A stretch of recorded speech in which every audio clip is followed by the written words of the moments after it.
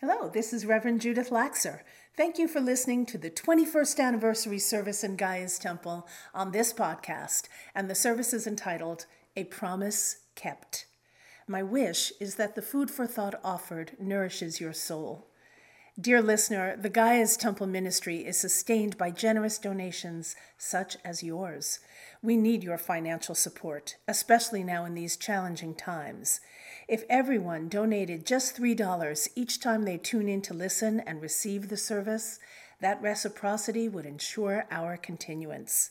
If you feel served by listening and wish to donate to help support our ministry, please push the donate button now and give generously. We'd be most grateful. Thank you, and blessed be.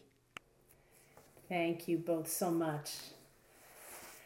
Well, my friends, September brings with it the autumn equinox. This year on September 22nd, which I believe is a Wednesday, at 12:31 p.m., just when the sun goes into Libra. That is the exact moment of the equinox.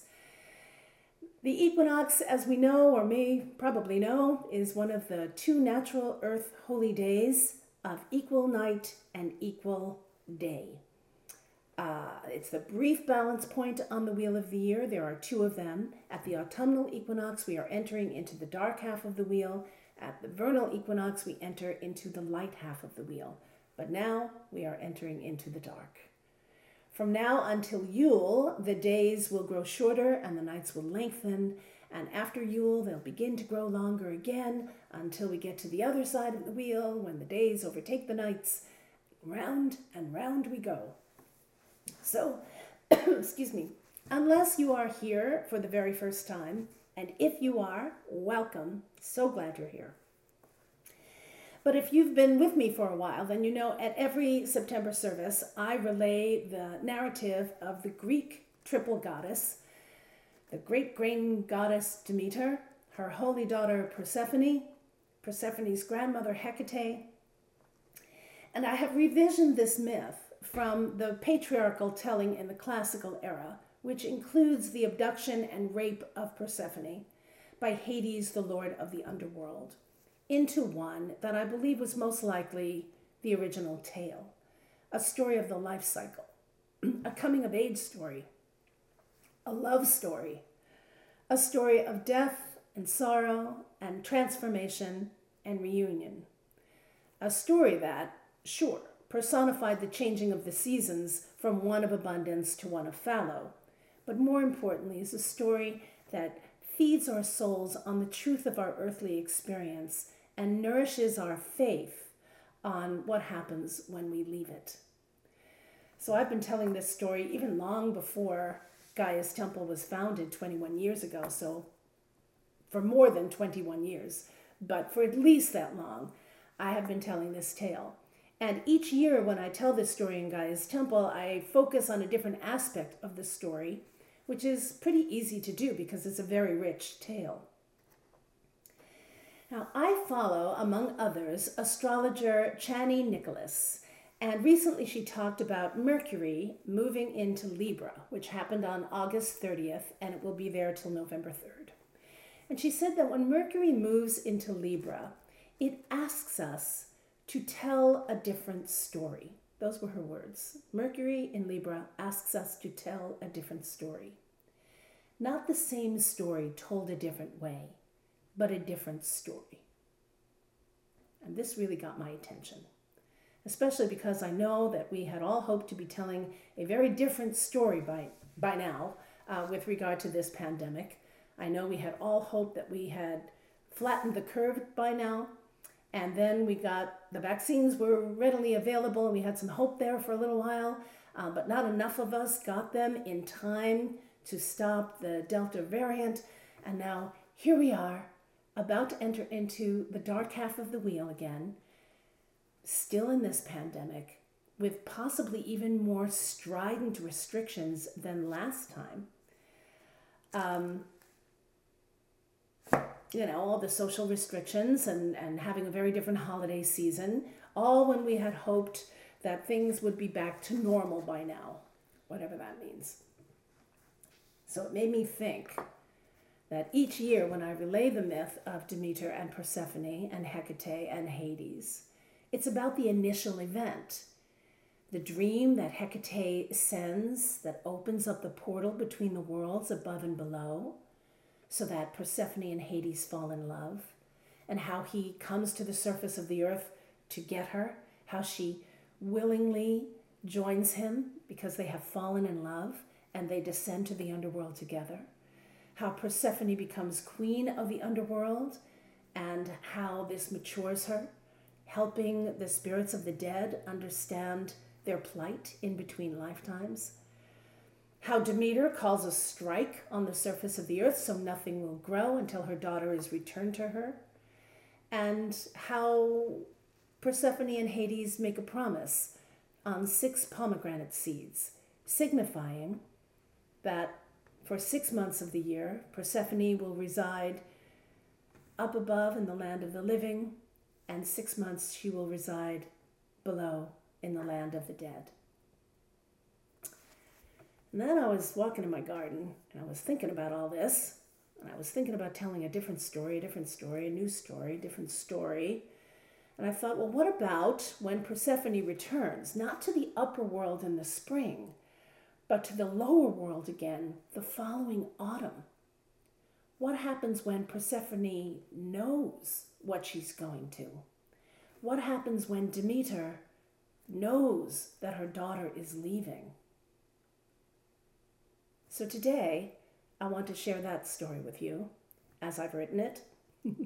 A story of what it's like and what it takes to make and keep a difficult promise. So first, let's wrap up that initial descent and return story with a song called Demeter's Daughter, written by Anne Lister and sung by Elizabeth Zinda.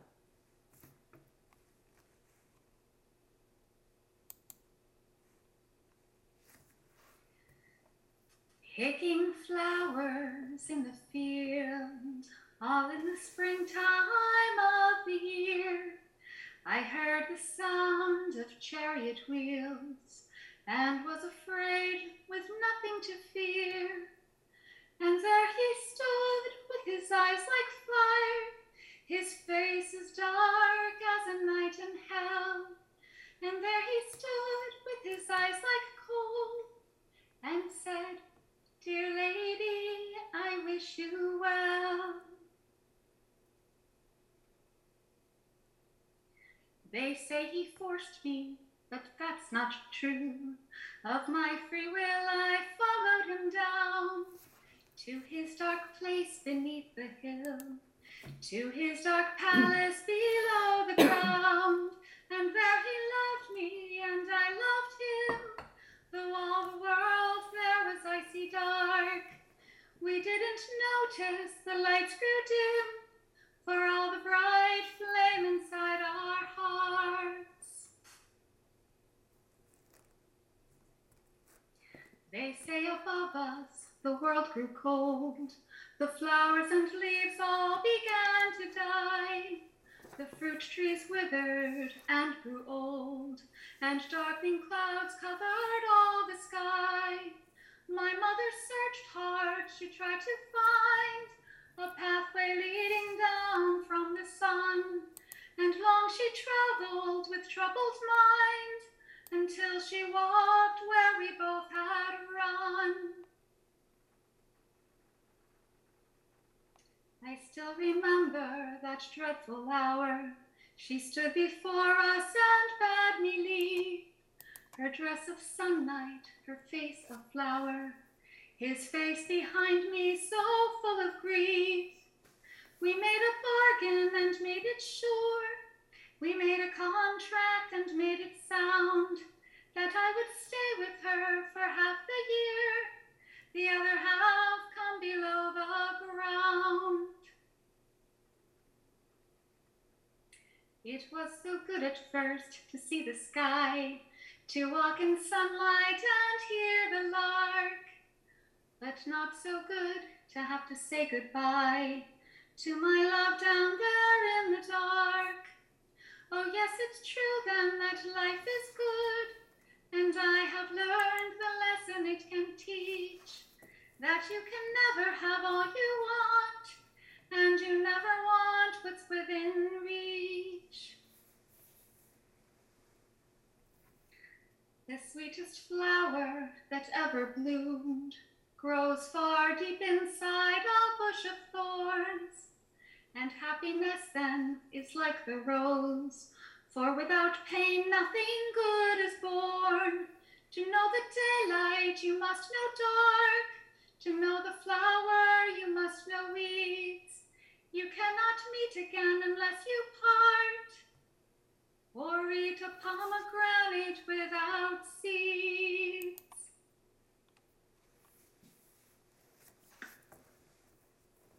Thank you, Elizabeth. It started around Lunasa. The smell of the grain, and then the baking, the slant of the light, and then the dimming. When she should have been satisfied with abundance, Demeter's body began to ripen around a seed of worry, a seed she had tried to forget, but now rose on subtle dread from deep in her bones to make its presence known on the surface. It cut short her breath and cooled the evenings and mornings.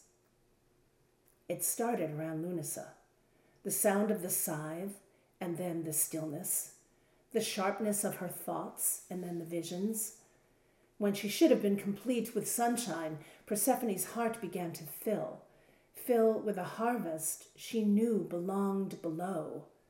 A tiny tolling whispered on the fresh presence of autumn that lifted the first leaves off the trees and brought them down to earth.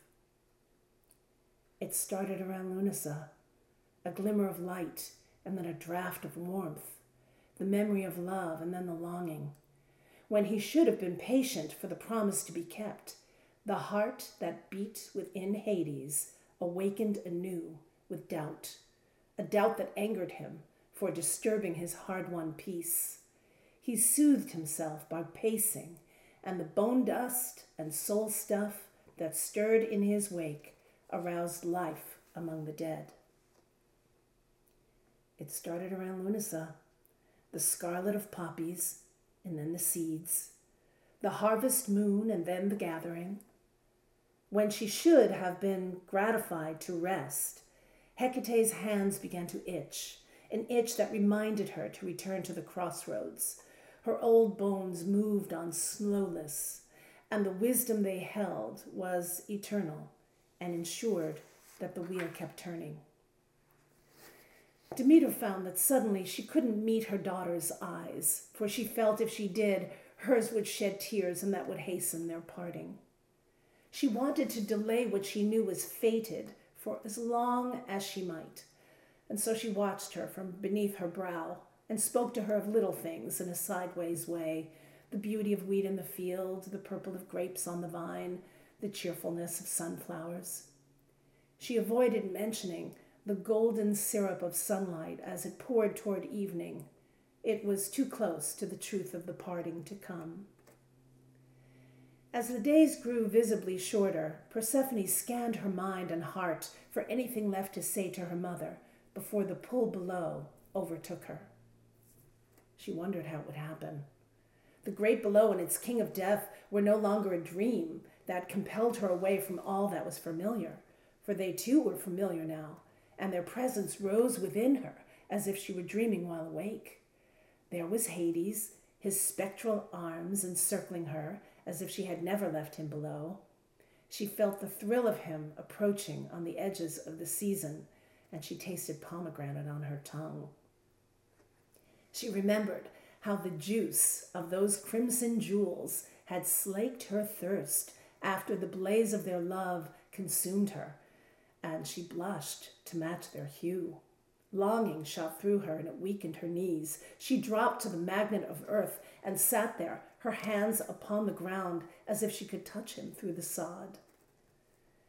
And then her longing ebbed, and in its stead flowed a powerful charge, a duty she knew was hers, a duty to help the souls of the dead. She marveled at what she now knew, that life and death were lovers. The last of summer gave way to autumn, and soon the equinox arrived on airs crisp as apples. Through the morning fog, Demeter spied Persephone walking among the poppies. She's up early, she thought. Eager to leave, I see. Persephone walked slowly, remembering the long-ago dream wherein she fell in love, and Hecate's ancient hand casting a flame across this very field, remembering the sound of hoofbeats and the smell of horses, and then the sudden magnetic strength of Hades, his gaze penetrating to her depths. She remembered the weight of the silver crown as it appeared on her head, informing her royalty, the long, cool darkness under the earth, and the power of love that made even the starkness of death beautiful and welcoming. She remembered the promise she made, the promise to return below. And then she was seized by fear, and fear led to doubt. Worry pricked her heart that perhaps Hades had forgotten her, that he was finished with her, and she would no longer be welcome. What if he didn't come back for her? Or worse, what if death really took her this time? What if there would be no returning to the upper world again? If so, she would be saying goodbye to her mother forever. Her poor mother. She worried for her mother, knowing the depths of her despair and the magnitude of the powerful curse she had cast. Persephone suspected, no, she knew, that she was part of something bigger than herself, and that hers, all hers, was to fulfill the promise, her promise, so that it would be kept. And in the keeping, she would have fulfilled her destiny. Having done so, her soul would be at peace no matter what happened next. It didn't matter what anyone else did or didn't do. All that was in her power was what she did or didn't do. Her destiny was to keep the promise she made, and this meant more to her than all of her doubts and fears combined. And this, in the end, is where she arrived, in the confidence that surety brings, in the certainty of her soul. As if the fog had been waiting for her to come to this clarity, it then quickly evaporated, and Persephone's focus shifted to the magic of morning and the presence of both sadness and excitement that fought for room in her heart. Demeter knew that Persephone was fated to return below at twilight, and today was all they had. She walked to meet her daughter astride among the falling poppy petals, their heads replete with seeds, and when the holy daughter turned to meet the sorrow in her mother's eyes, there was no eagerness to leave there, just a quiet resolve. And Demeter thought her heart would burst with pride for her daughter. Look at my beauty, she thought, so willing to do what is hers to do. She sighed. As I must do what is mine. Mortals think the gods are happy beyond exception. They think we do as we like and our powers make us impervious, but they are wrong. Whether my heart bursts with pride or cracks with sorrow, it breaks. Persephone regarded her mother and wondered if Demeter would renew her curse upon the land once she was gone, if she would again have to carry the guilt of the searing hunger she would cause by leaving. But then she remembered how this year the goddess of the grain had taught her people the mystery they had celebrated at the first halving, the scything and the drying, the threshing and the winnowing, the milling and the baking, how the loaves would sustain them despite the fallow. And her mouth gave way to a smile. At this, Demeter broke and sobbed, and the two clung together, wrapped in love and awash in tears.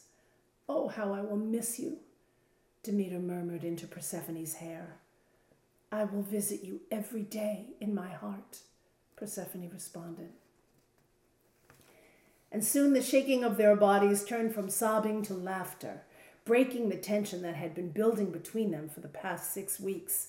They shook with the laughter of relief that at least this time there were no surprises.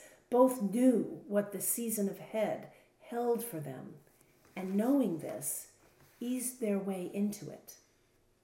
How grateful they were to have the chance to say goodbye to one another this time, to have had the previous fallow as experience to hold them as time tumbled forward. The day was spent slowly on trouble-free things, surveying the fields together, promises made for the spring, a simple meal in late afternoon of freshly baked rosemary bread and sweet ripe apples. But soon enough, the slant of the sun reached the crossroads where Hecate waited patiently. Demeter knew she could not bear to accompany her daughter there and watch her take her leave. Instead, she poured a heady brew of barley for them both. They breathed together for steadiness and beheld each other's eyes, holding up their cups for a poignant toast. Demeter's voice held a world of anguish. To your safety. Persephone's voice wobbled. Till we meet again. They drank, and when the brew was emptied from her cup, Demeter took it from her lips to see that Persephone was gone. On the ground lay her daughter's cup, the rest of its contents spilled like blood, pooling softly before soaking down to disappear. Persephone found herself standing in the flickering light of the torch Hecate held, where two roads conjoined.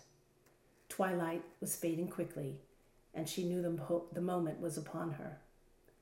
She looked about for signs of Hades, but there were none. No dream, no flame, no chariot, only the wise eyes of her grandmother, a sentinel, who gazed at her with an ancient love. How do I get there? Persephone asked. Which is the way? You must choose, Hecate responded, and the way will make its way known to you. Persephone considered the darkness beyond the light of Hecate's torch. Neither road looked familiar, and both vanished into night, the long night of the dark half. And then she felt Hades, the pull of his love into the darkness. Persephone stepped toward it and found Hecate's torch in her hand, lighting the way. Blessed be. Blessed be the stories that help us to understand, and blessed be the stories that help us to carry on. So, of course, there are a few highlights I want to pull out of this story. And the first is that when the big things seem too much to bear, it's good to focus on simple things. Demeter speaks of the cheerfulness of sunflowers instead of how her heart is breaking. I don't mean that we should deny the truth of our emotions and our experience, but when they become difficult to bear, it's very helpful in the moment to focus on simple things, like the simple meal they have in the afternoon before the appointed hour. If we keep it simple, it makes it easier. For Demeter, she feels pride at what her daughter is doing, that she's doing the right thing, even though she doesn't want her to. There's kind of a dichotomy there, which often happens in life, doesn't it? We have both emotions in the same point in time. But we can take pride in ourselves in doing the right thing, even when we don't want to, right? Even when others want us to do otherwise. So of course I'm kind of looking ahead to the holidays, and we all just want to have our holidays the way we want them again this year. We want to get together with everybody and we just don't care, But we have to care, and we have to do the right thing, even though it's not what we want. Well, we don't have to anything, but I do think it's the right thing to do. And Demeter, even though she doesn't want to say goodbye to her daughter, she doesn't want to miss her. She's proud of her for doing the right thing, and we can take pride in ourselves in doing the right things as well. Now, she can't watch Persephone leave. She does not accompany her to the crossroads. She can't bear to see it. And we know what we can bear and what we can't. And we needn't force ourselves to bear what we don't think we can. They make a toast to each other instead. They're present for that moment. It's a tender moment, and we must remember our tenderness and be tender with ourselves and tender with everyone. Everyone is grappling with all of the hardships that we are experiencing, all the challenges in our world in general, and specifically because this pandemic is still raging. We must be tender and kind and patient and loving, even though it is the hardest thing to do. Self-care, which means not putting ourselves in the way of something we know is going to harm us, forcing ourselves to do something that we can't bear to do. Self-care is not shirking responsibility, but it's also not torturing ourselves beyond our tolerance. So each of us must find that place where we can stay strong and stay present, but also be tender and careful and not force ourselves to go beyond what we can't tolerate. It's a balancing act, perfect to do at the equinox. Now for Persephone, she is keeping her promise, and she knows that she is fulfilling her destiny by doing so. She is focused on what is hers to do. She made the promise, and now she's going to keep it. She's going to keep it because she realizes that she is part of something bigger than just herself. There are times when we can do exactly what we want because it doesn't affect other people. But then there are times when we realize that the things that we do, most often, the things that we do, is going to affect somebody. Persephone knows that her choice, her promise, and keeping it has huge impact on the world. And it is important for her to keep her promise for the highest good. Now, each of us have our gifts and our talents, our strengths and our will, and the actions that we are willing to take in service for the greater good. We should be like Persephone. What would Persephone do? And take some time to determine what those things are. What is our promise in the bigger picture? And knowing what that promise is and how it fits into the bigger picture helps us to fulfill it. And then at the crossroads, there is Hecate, the crone of wisdom. And so we can look to those we consider wise, whether they are our elders or our children. Wherever you find the wisdom coming from, we can look to that wisdom now for guidance, for solace, and for answers. Even if the answer is, well, you must choose and the way will make itself known to you. That might not have been a satisfying answer. We often want, make a left at the 7-Eleven and it's 6 miles up the road on the north, But sometimes those answers are not quite that specific. Those answers are choose. That's still guidance. And what an answer like that does is it forces us to tune into our own wisdom. And this is how we grow and mature and hopefully eventually become wise like Hecate for others who are seeking guidance and solace.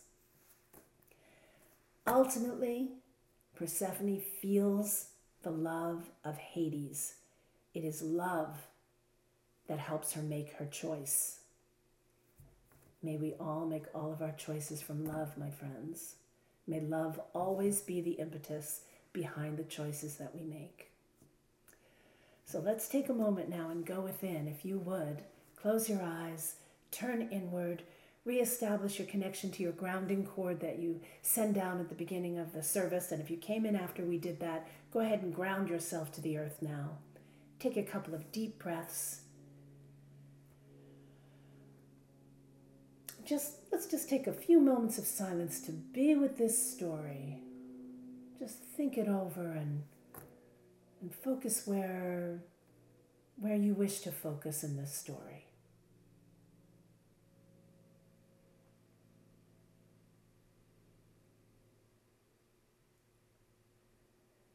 And now bring your attention up to your third eye in the center of your forehead. Imagine it like an actual eye, like your other two. And then go ahead and open it up and look out through it into your imagination and find yourself at the crossroads at twilight on the equinox.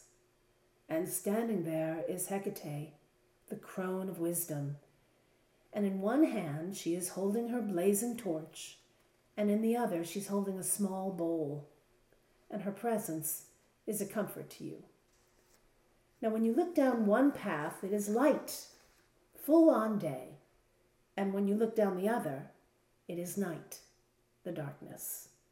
As if you were standing right on the balance point of the equinox, and it is showing itself to you by this stark demonstration of light and dark. So just stand here for a moment and consider how you must choose the path that leads to darkness at this time, because it is the truth of the season, and none of us can change that. The days are growing shorter, and will do so until Yule. So turn toward the path that leads to the dark half of the wheel now, and just face it. And as you face the darkness, take a moment and think about how you wish to enter and be in the dark half. Will you enter willingly, accepting the truth of the darkness, allowing yourself to emulate nature and rest to restore as much as possible, to tuck in and nourish yourself?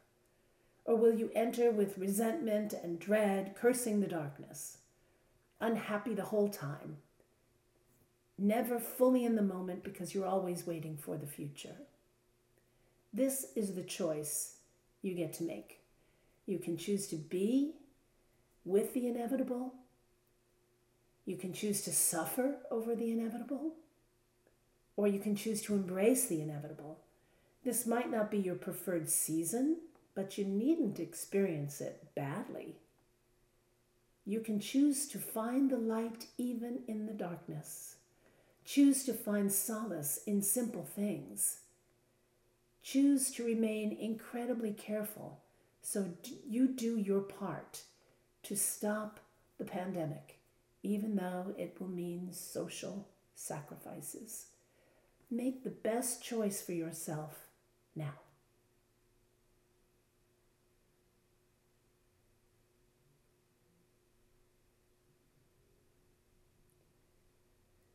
And now make a promise to uphold your best choice. It's easy to promise in the moment, and then life happens and situations come up, and sometimes our promise just goes by the wayside. But promise yourself now that you will uphold this choice for the highest good, which includes you, your highest good as well, and that you will do so willingly, with as much joy as you can possibly muster. And even in the moments that are not joyful, to remember this promise and know that it speaks to a story that is larger than just you. Make that promise now.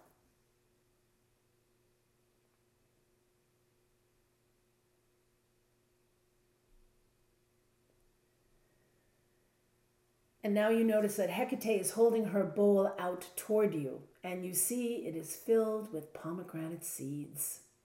So reach in now and take 6 of them and eat them. And then Hecate hands you her torch. And just as you take it, this entire vision fades and you find yourself right back here with me in Gaia's temple. And when you feel ready, gently open your eyes.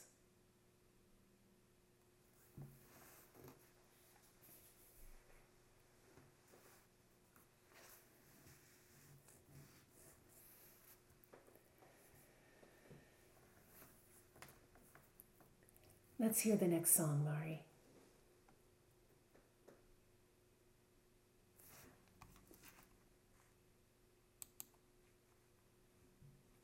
Onward we go round the spiral, touching darkness, touching light. Twice each turn we rest in balance. Make choices on this night. Make choices on this night. Onward we go round the spiral. Onward we go round the spiral, touching darkness,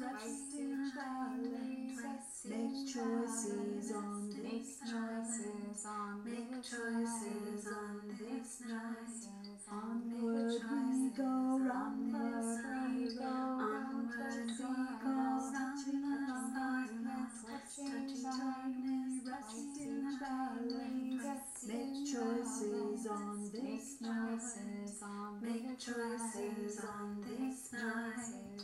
Make choices on this night. Onward we go round the spiral, touching darkness, touching light. Twice each turn we rest in balance. Make choices on this night. Make choices on this night. Onward we go round the spiral, touching darkness, touching light. Twice each turn we rest in balance. Make choices on this night. Make choices on this night.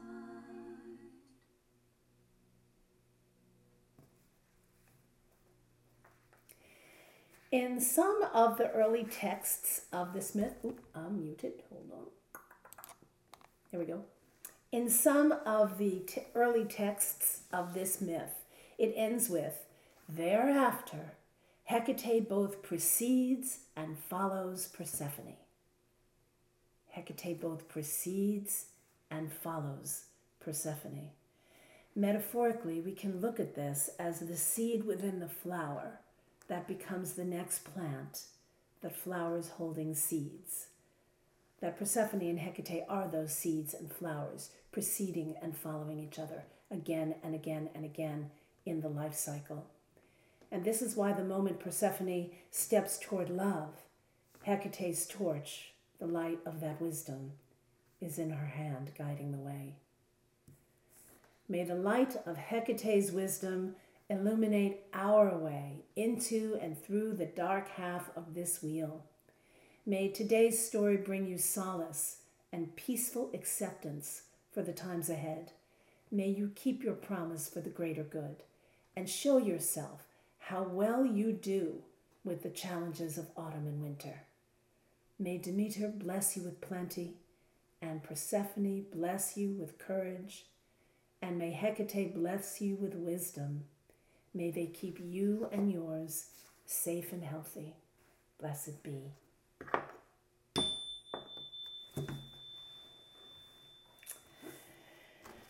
Well, my friends, there you have it. So, at this time, if we were all together in Gaia's temple, this is where we would pass the basket and ask for your generous donations. Of course, we're not together, we're here virtually, but this is a time that we would ask for your donations anyway. And you can go to the Gaia's Temple website and click on one of the donation buttons. There's one on every page, I believe, and make your donations there. And we are so grateful for your donations that keep this ministry going 21 years later. You know, we are a grassroots organization. We are doing this completely under our own auspices, and it is because of you that we can keep going. So thank you in advance for all of your generosity.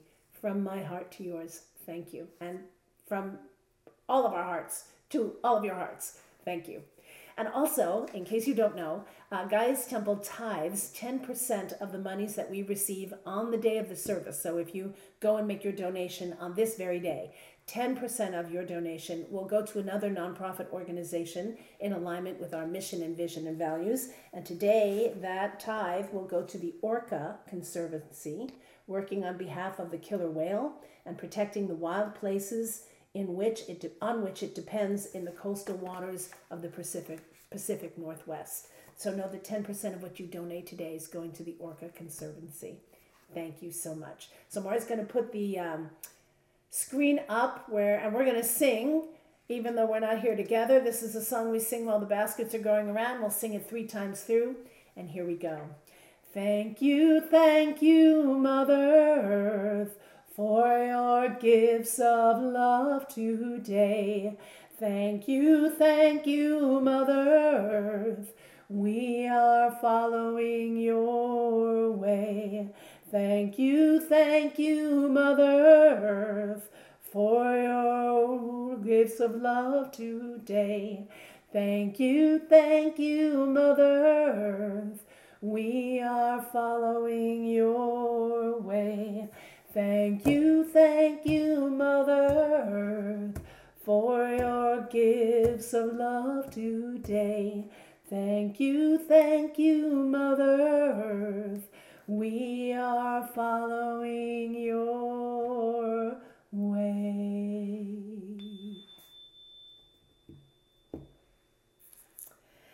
So, I do have some thank yous to make here. Thank you to each and every one of you for joining me and us here on the 21st anniversary of Gaia's Temple. Thank you to Mari Budlong, our tech goddess, who does such an amazing job for us. Thank you so much, Mari. And to our talent today, the recordings of Kimberly Agbayani and Pamela Gerke, and also live here today, Elizabeth Zinda. I also want to thank you all so much for the beautiful job that you do on behalf of Gaia's Temple and our community all the time. Thank you so much. And I want to thank my board of directors also. You know, the board of directors shifts with different people. It's a 2-year commitment, but it always is the most amazing people.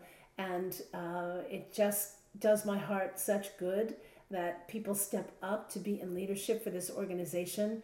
And thank you to everyone who's ever been on the board of directors, if you're watching, and to this particular board of directors now, which includes Noemi Chaparro, who has been with me every step of the way from Gaia's Temple inception.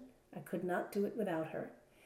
And to Karina Frenzel, and to Stina Brown, and to Tema Gotchberg, and to Maggie Yell Wilson. Thank you to all of you so, so very much.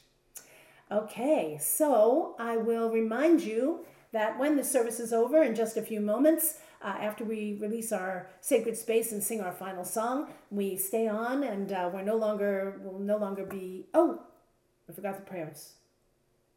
Yes, good. Thank you. Somebody sent that to me this way because I didn't read whatever was going on here. We usually open it up for community prayers before we pass the love offering basket. Oh my goodness. We pray first, then we ask for donations. Totally got that backwards. Wasn't in my outline. That's why. So let's take a moment now and we will do our prayers. We will offer up our prayers. So this is how that works. If you have a prayer that you would like to make, that the community can contribute their energy and love toward, then raise your hand using the little feature there. And a reactions feature. There's a little hand you can hold up. And Mari will put you on screen. You'll unmute yourself at that time to offer the prayer. When you're finished, say, "Blessed be," and then we'll know you're done. We'll move on to the next person. Some people might not like having their prayers. They might want them to be a little bit more private. And we are live streaming to YouTube, so you can use the chat feature if you want us to read your prayer but not speak it out loud for privacy purposes. Okay. We'll open the floor now. All right. Mansaranit. I'd like to say a prayer towards Yakima and the whole on the other side of the mountains, all the way up to Canada and down to Oregon. But the smoke, please bring the power of fresh air to them. Blessed be. Pam Gerke. Prayers for all the women of Texas and all the women and girls of Afghanistan. And may the truth of the earth mushroom in time and bring us the true freedom for the divine feminine. Blessed be. Blessed be.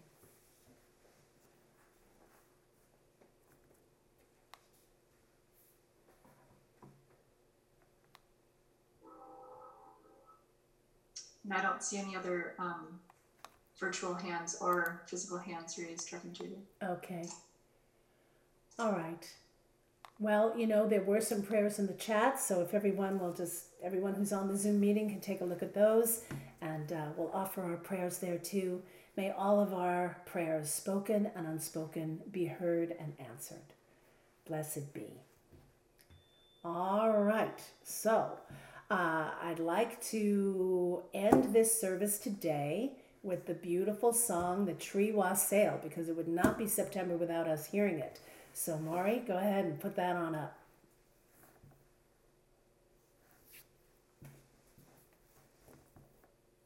We praise the tree, strong may you grow. We praise your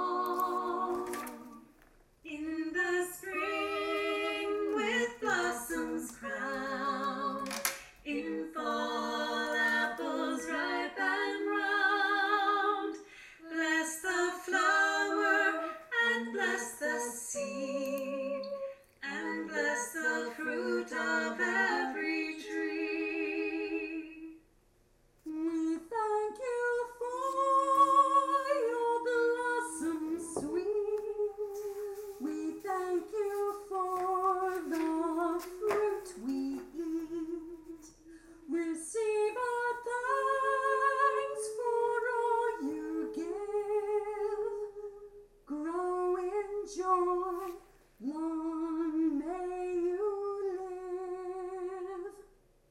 In the spring with blossoms crowned, in fall apples ripe and round.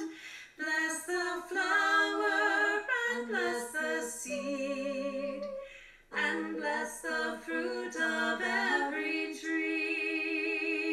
In the spring with blossoms crowned, in fall apples ripe and round. Bless the flower and bless the seed, and bless the fruit of every tree.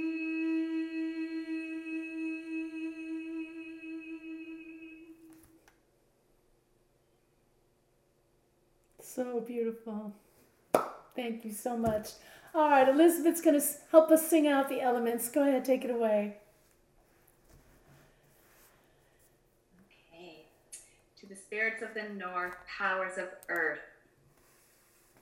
Go if you must, stay if you will, with